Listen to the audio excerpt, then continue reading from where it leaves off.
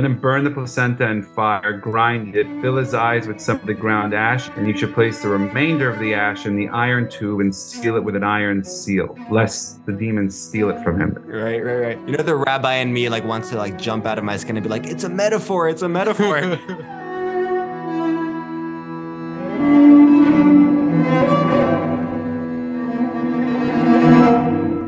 Hello, everybody. Welcome into the Zal. We are honored to have a collection of the staff of a new horror film. Adam and I were both thrust into this genre, both of us admittedly not horror enthusiasts, but we watched the film Ultimate Roller Coaster, and we suggest off the bat that everybody watch it. 100%. We have Jonathan Younger, we have Hank Hoffman. They came up with the story, both of them producers. Jonathan Younger, mostly known for action, and we're very excited to have Emily Wiseman, one of the stars of the film, also like us, not necessarily always in the horror world. We're super excited. Hey! Yeah, mama, yeah, mama. Use that for yourself. I guess maybe the first question that I have, Emily, what is it like working with so many Jews? Great. That's a way to start.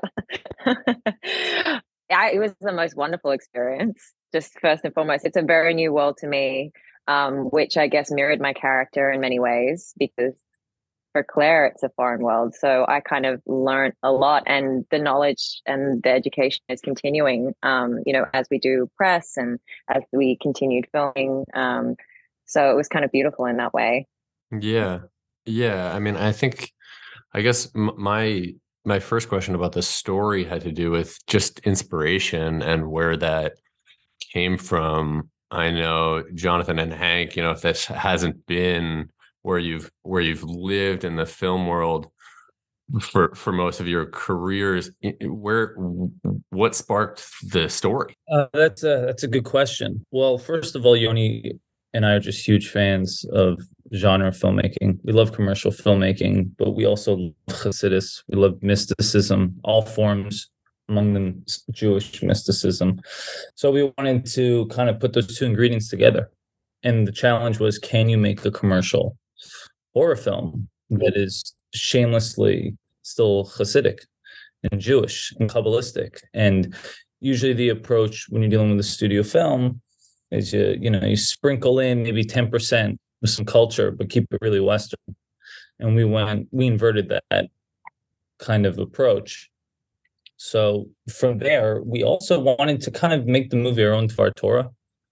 And we also wanted to make the film an expose, shall we say, on the Hasidic community, because we think they're terribly misrepresented.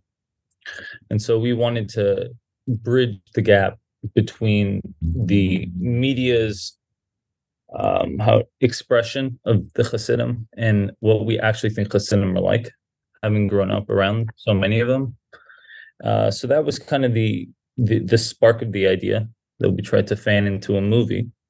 And then also something that we actually never spoke about with anyone else, but I think it's worth sharing. We kind of just dug the idea of Akedas Yitzchak, the sacrificing of Isaac. Yeah, that comes up for sure. Yeah, because it's just the weirdest thing. When you're doing a Jewish movie, whether you like it or not, especially dealing with Hasidim, it's political. You don't want it to be political, but it is political because people are reading into it now. And that's a good thing that they're reading into it, because you have an opportunity to get them to read it in a certain way that might be illuminating. And so we got a lot of, Yoni's team, we got notes about concerns about where anti-Semitism could emerge from seeing a film like this. Because unfortunately, you have like the Protocols of Zion and other nonsense out there where people deeply believe crazy things about Jews. And so I did like a deep dive into anti-Semitic nonsense. Okay. One thing that I never knew. See, I grew up modern Orthodox, so I was educated about what the Protocols of Zion had said and why it was so dangerous, and the claims made against Jews, which were outrageous, such as the Jews were, into like taking the blood of non-Jews to make matzah, which is so ridiculous. Wouldn't even taste good. Wouldn't even taste good. Maybe. How would you know? Jonathan, explain that. First of all, I don't think there's anything you can really add to matzah to make it taste good. There we go. We've proven it. That's the first test. Yeah. Yeah. I mean, so after Jonathan did his taste test, we then went a little deeper. And the thing that was pretty wild to me is that I didn't realize that the story of Akedas Yitzchak has been used against us for a long time. Because as I dug into it, I'm like, why would they ever assume Jews would be into child sacrifice? That's so anti-Jewish. Hank, can I just hop in for 1 second? Most of our listeners aren't familiar with the yeshivish nomenclature. So Akedas Yitzchak, for those that don't know, is the binding of Isaac. It appears in the first book of the Torah in Genesis, and it's where God commands Abraham to sacrifice his only son with his beloved wife Sarah as an offering. And at the last moment, God sends his angel to call it off. And so much of the imagery and symbolism of their film, The Offering, harkens back to this biblical story. And there's a lot of very beautiful parallels. Hank, continue. Yeah. So when with God asking Abraham, sacrifice your son, that was then used against us, saying, look, it's in the biblical story that God wanted Abraham to sacrifice a child. So therefore, there is this core in Judaism about sacrificing children. And I went, whoa.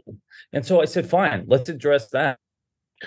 Let's make a movie around that mythology and try to explain it in a way that shows that this is so non-Jewish.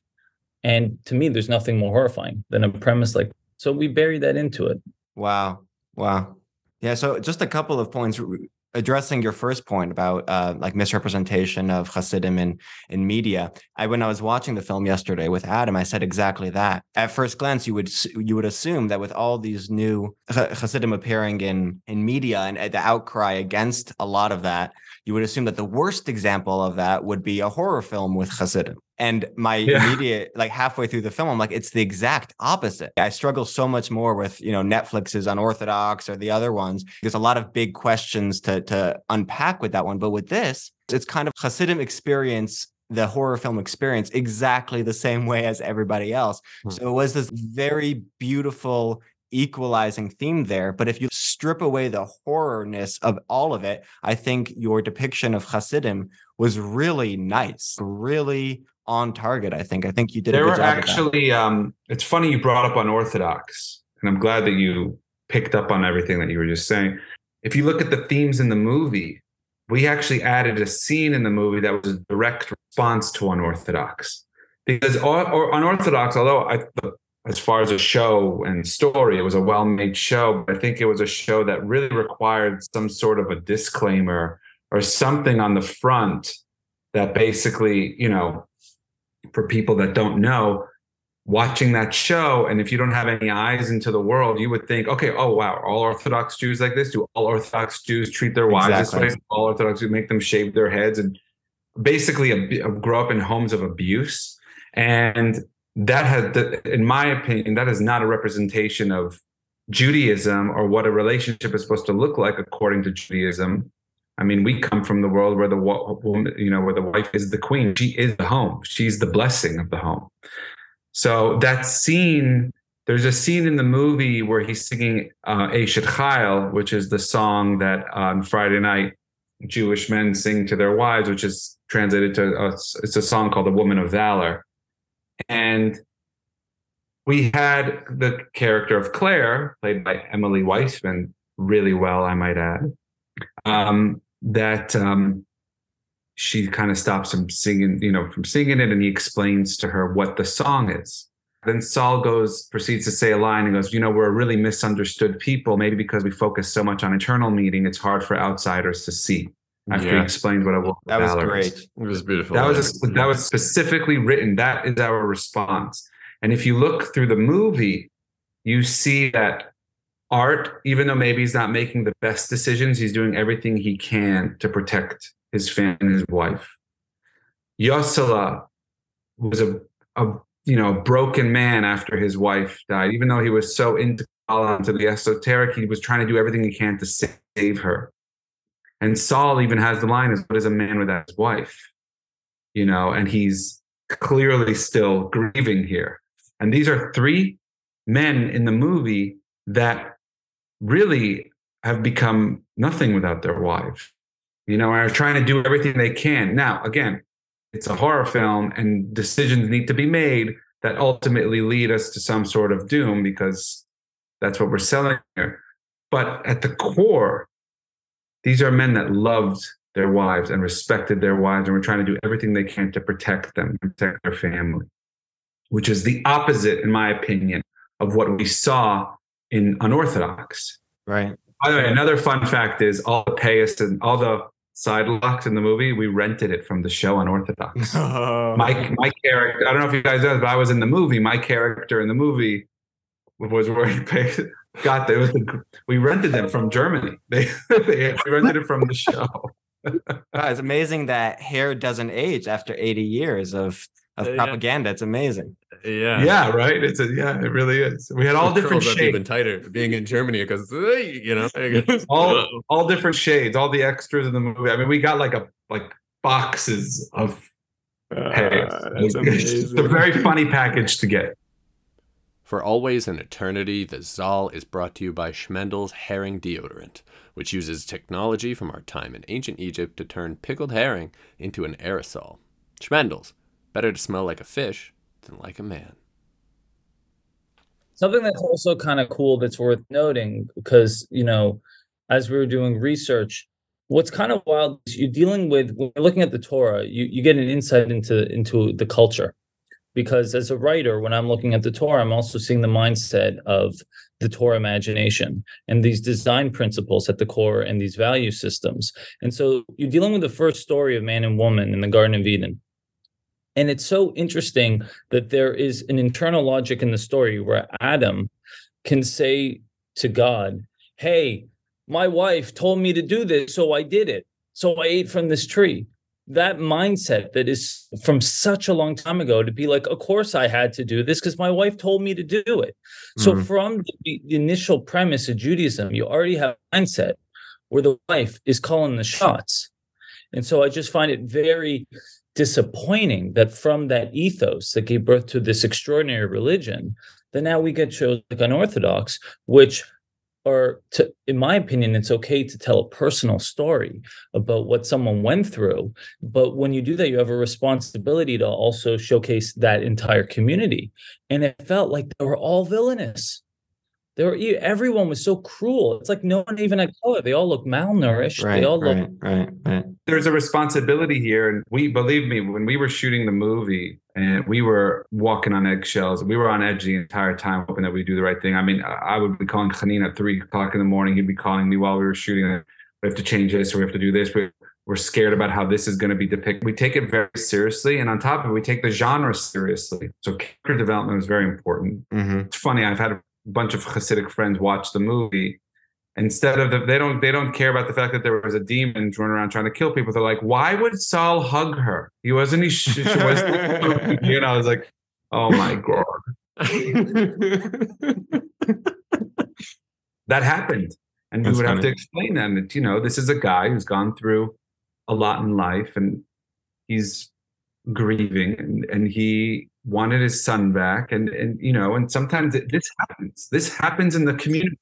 Going back to the Eden story and everything we've been saying about the role of women in the household, I mean, Emily, I was kind of wondering how you saw your character, because she comes in as this outsider, and yet I think throughout she is this huge source of comfort, even though she's going through a lot of the same things. I think often there's this idea, and we were talking about this before just a little bit, about how like the screaming woman in the horror film can just provide this certain classic thing. And then it gives the man this opportunity to be kind of knight in shining armor or whatever. How do you think your character kind of fit into those? I mean, yeah, I think Claire was kind of for me holding down the fort. Like, she's come into this foreign environment and she's trying to make the best out of a bad, any situation. She's carrying child. She's not necessarily welcome. Her relationship is fracturing, and she also has a demon that's coming after her baby, and she's just like doing the best that she can to kind of like make sure the glass doesn't shatter and fall to pieces, and she's obviously, her husband is grieving. And so I think she does it with such grace and like compassion, and doesn't kind of fall into this strong woman trope or victim. And I think that said a lot about what Jonathan and Hank did in writing her as well. A lot of her character to me was the most powerful because in a way it was non-magical strength. In other words, everyone else is flexing these like Kabbalistic amulets and incantations and etchings, and it's super cool, and that's kind of the genre. But she's like, I don't have any of that stuff, but still I need to find some fountain of strength. Right. And then I think there's that sort of, as an actress, being able to explore that primal need of protecting your child, and holding your family together. And what does that look like? And sometimes in your strongest moments, you don't feel strong at all. So kind of exploring that as well.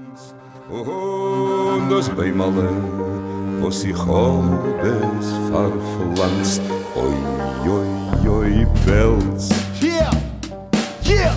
Mein steht alle Welt. Yeah. Mein Heim alle dort, wo ich hod, meine kindrische Jorn verbracht. If I could just hop in on a somewhat new topic. So in preparation for this episode, I did some research into the Jewish belief on demonology and the history of all that. So never an expert on this. For some reason, they never taught this type of stuff in yeshiva. I can't figure out why. I feel like more people would have been waking up early for Seder for yeshiva if they would have been teaching. They would have been staying up late at night. Right. For demonology. But I always heard that there was this great rabbi in the 1600s named Yoel Baal Shem, who is said to have vanquished the demons, to have vanquished them. Now, even this, there was disputes among the sages, most namely Maimonides and Nachmanides, the Rambam and the Ramban, about the existence and the nature of demons, etc., and foreign energies or whatnot.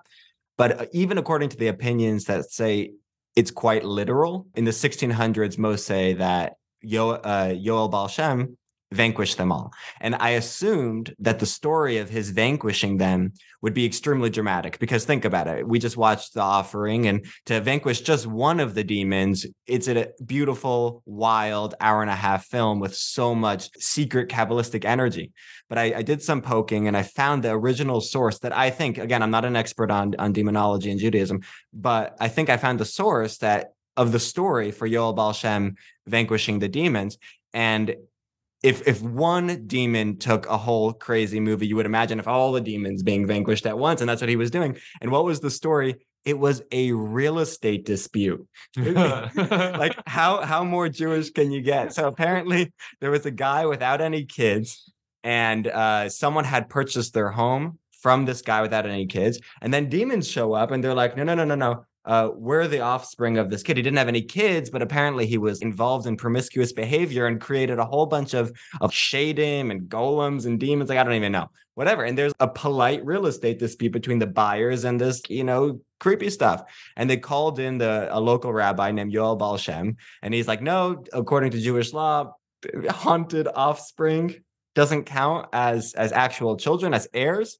So you're going to be vanquished to the deserts and to places where no humans lurk. And I guess they just marched right off, because it doesn't say that he did anything crazy. And they're like, I guess Jewish halacha is against me. In this case, you got to follow the ruling, and they just marched off to the desert. But again, I have no expertise in this matter. There may be other sources that are much more fun to read. Jonathan and Hank, did you do any research with regards to the vanquishing of demons? I'm curious to what you found. Yeah, there's a lot of stuff. One, I was actually just looking for this. I sent the team, we were going over all this stuff. Actually, in Brachot, in the Talmud, there's the whole thing about shadim, and about that if a person wants to see them, shadim, which are ghosts, the person wants to see them, this is crazy. It says, let him bring the placenta of a female cat that is a black cat, the daughter of a black cat, and that is also a firstborn, the daughter of a firstborn cat.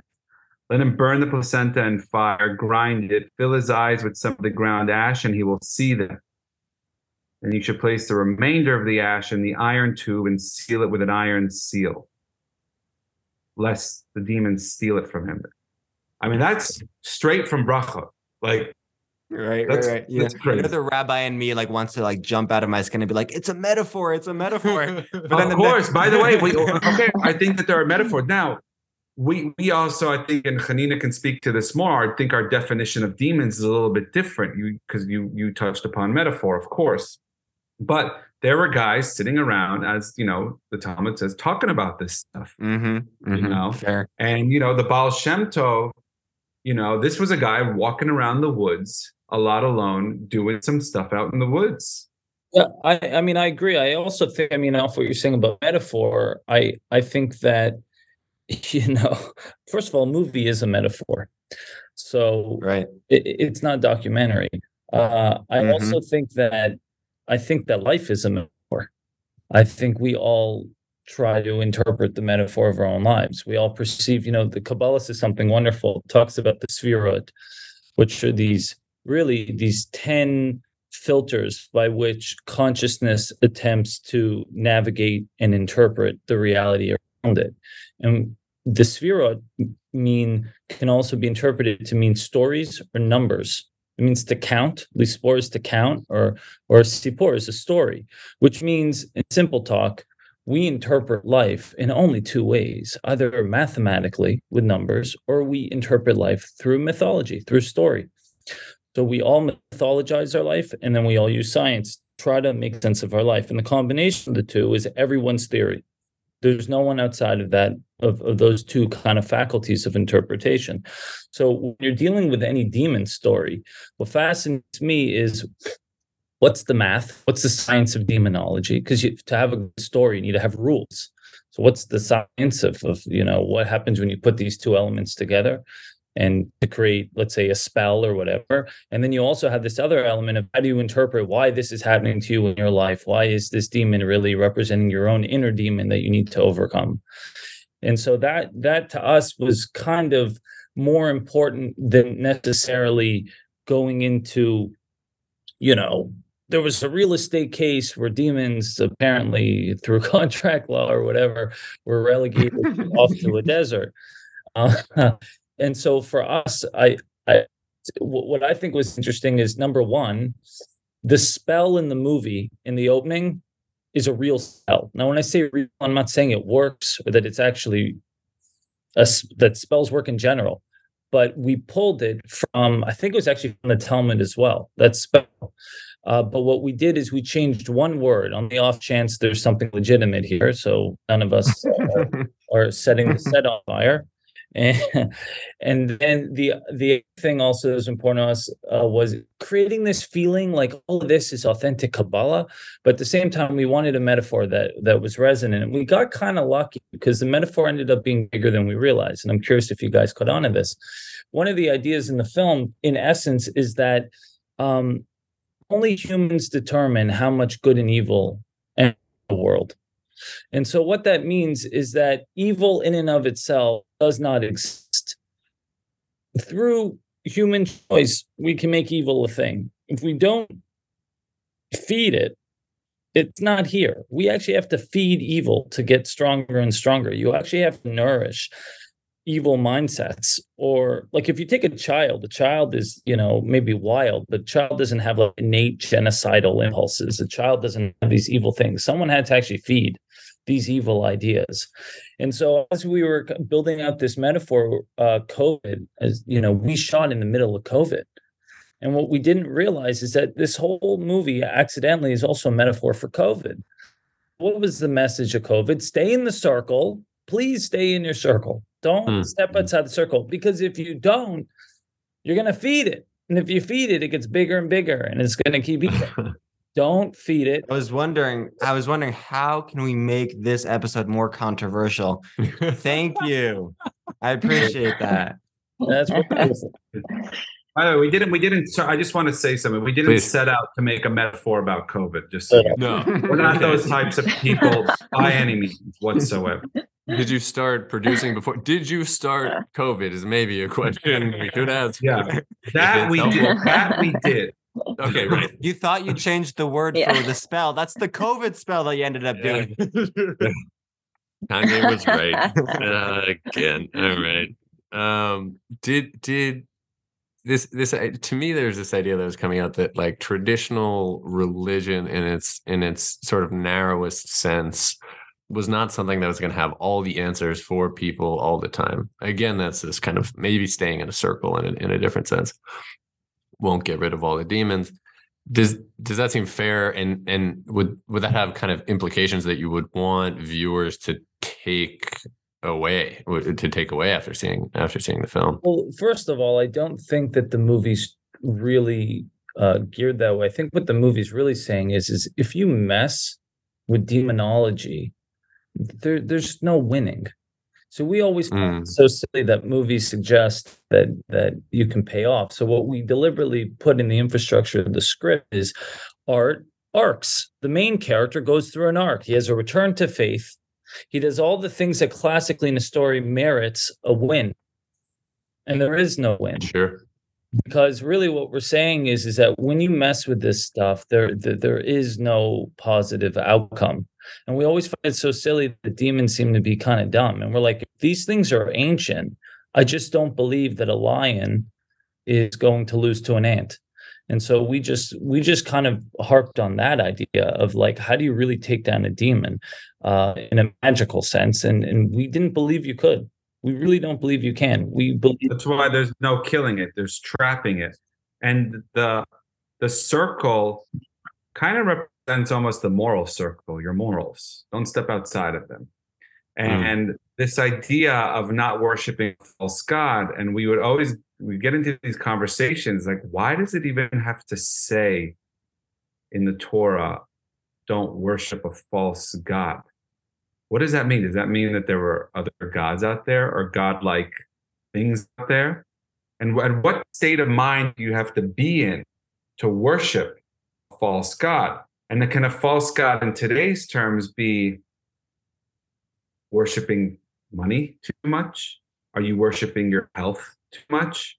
Are you worshiping your spouse too much and you're not letting nature take its course when somebody gets sick and you can drive yourself crazy trying to save them and bring them back, which can make you susceptible to allowing other negative forces into your life, whether it's being high stress and other health issues or other things like that. What does that really mean? And so the circle represents this idea of staying within your morality, staying within your logic, because you need logic, not being dictated only by your emotion and using emotion and logic at the same time. And not worshiping a false god, because that never leads to anything good. I mean, Art clearly was a character that's someone who bit something that a lot of people do. He bit off more than he could chew.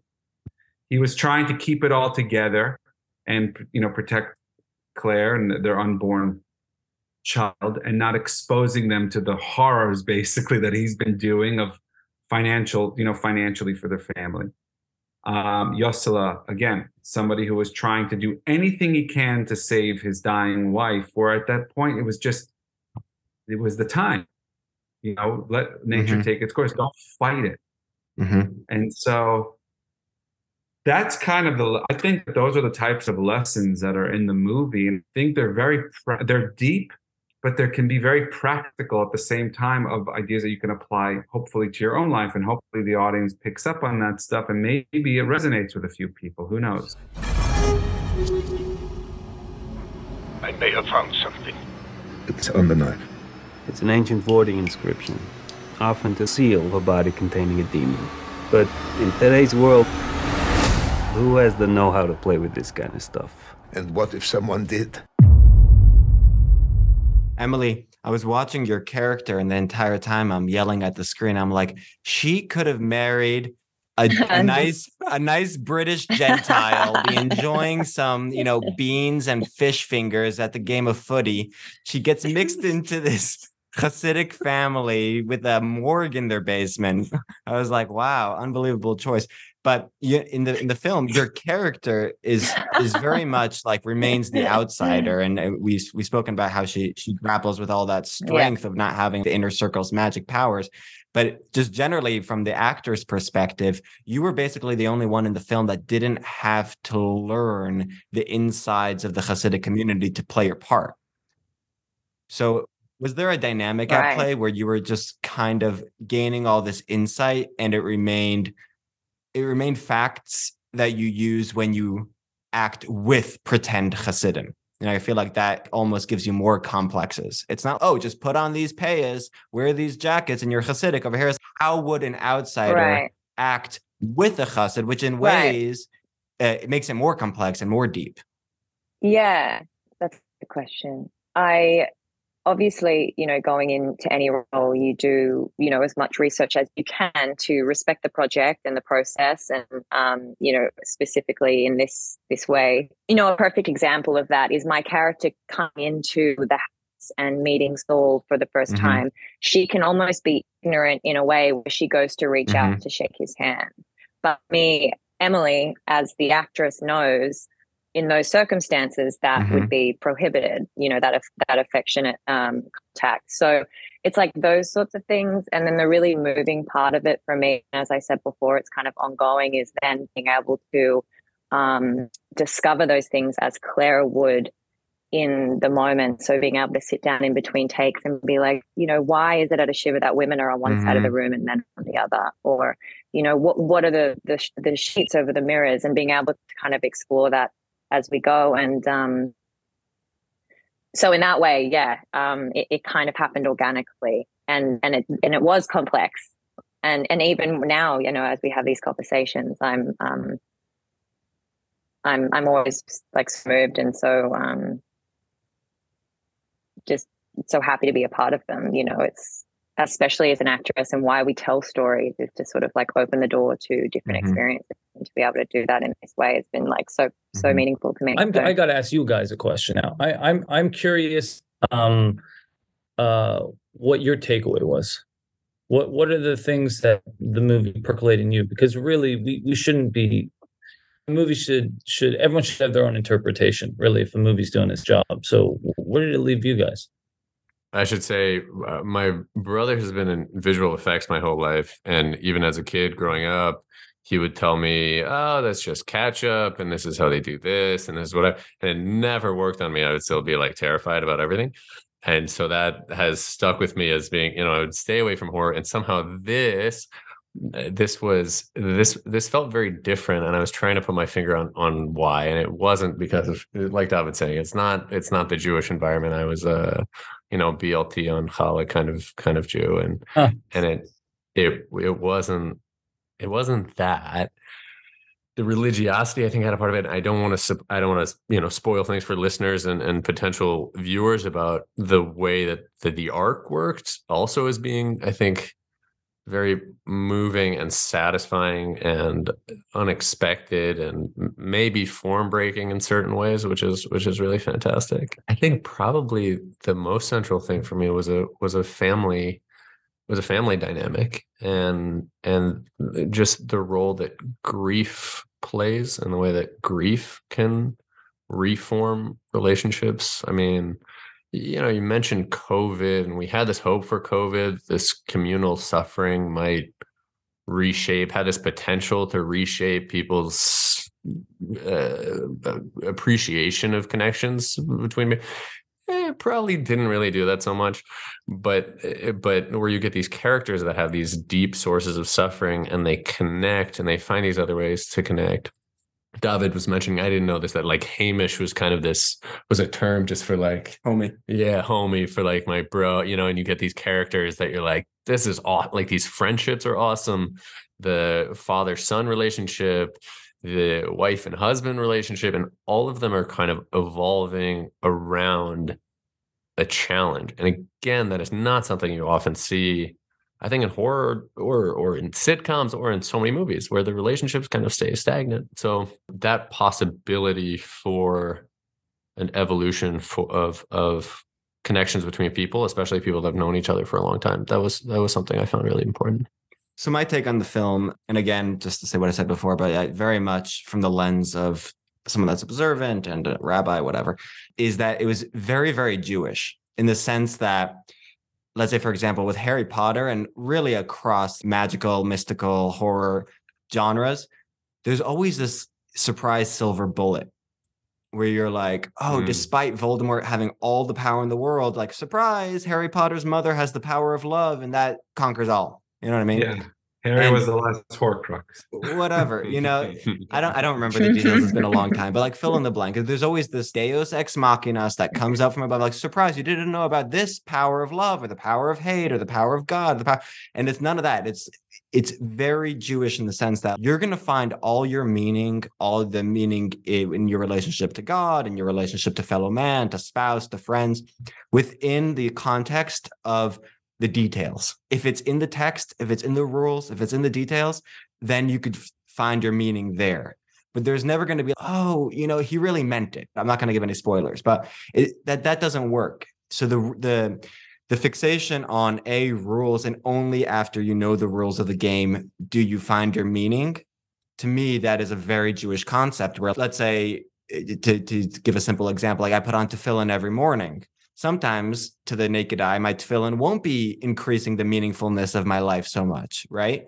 But I can't, because I'm an observant Jew, I can't just say, oh, you know what? Instead of putting black leather straps on my arm, I'm going to put on some Leonard Cohen, and that's going to be my tefillin for the day. No, it's just, you have to find your meaning within the framework of the existing rules.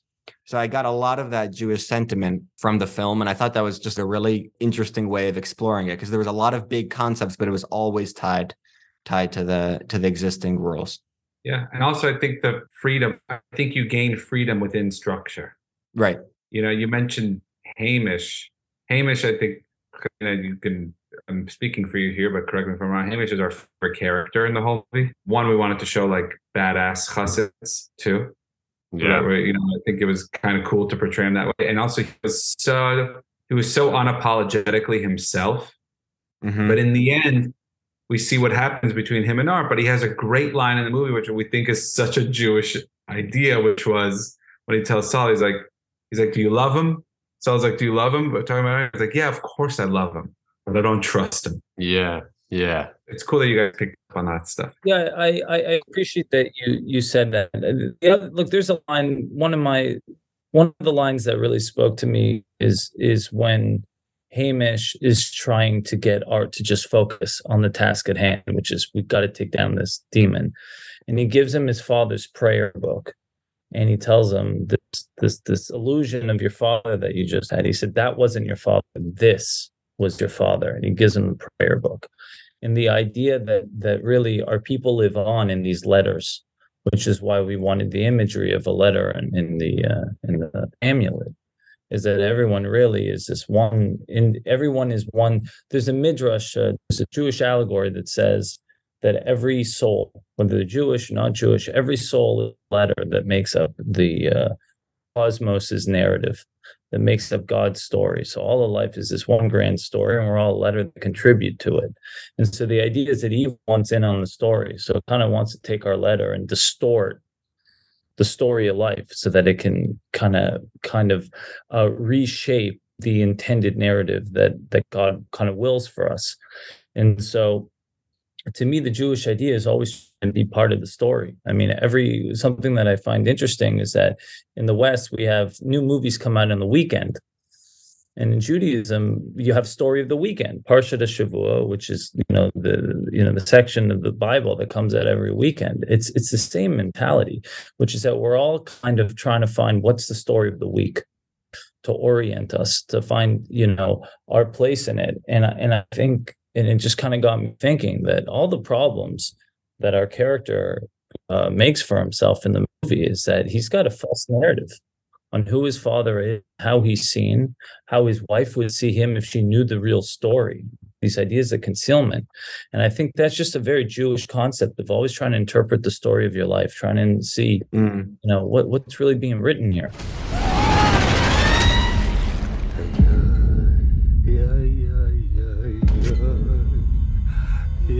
What is this thing? Bringer of misery, taker of children.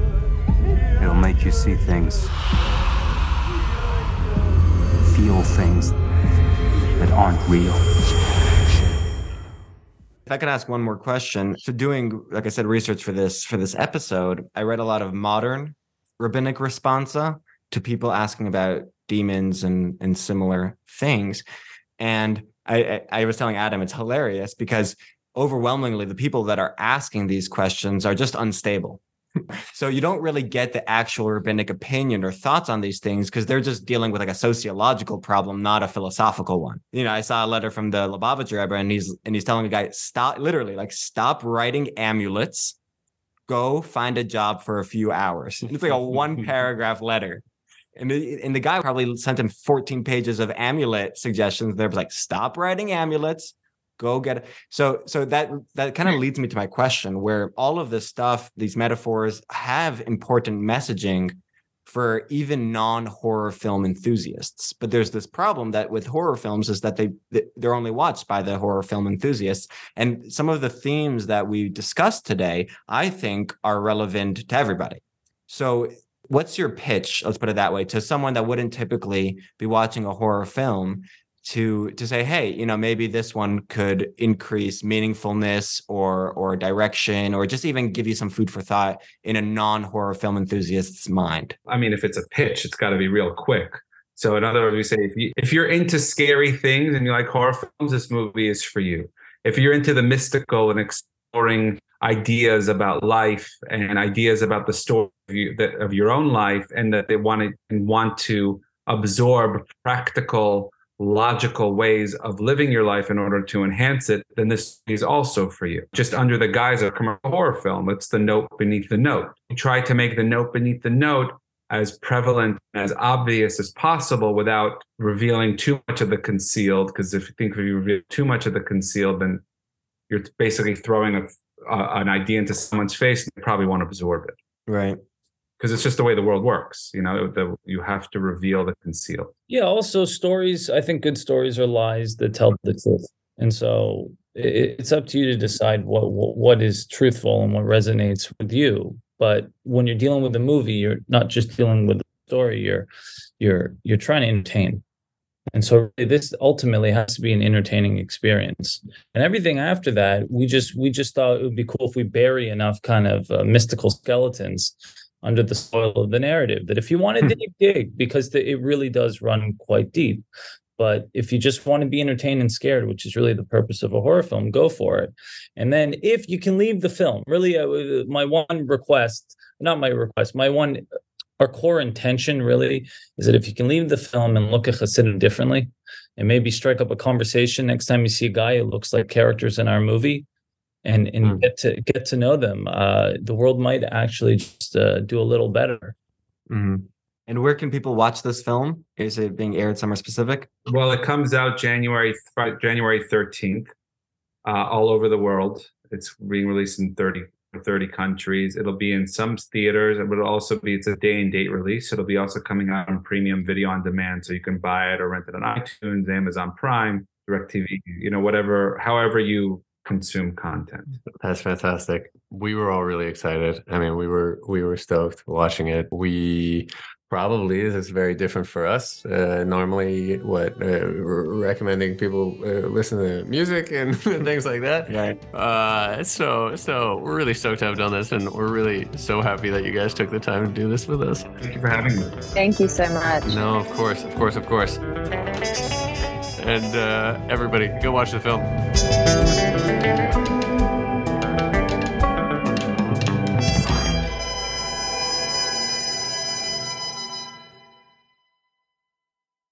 If you can leave the film and look at Hasidim differently, and maybe strike up a conversation next time you see a guy who looks like characters in our movie, and get to know them, the world might actually just do a little better.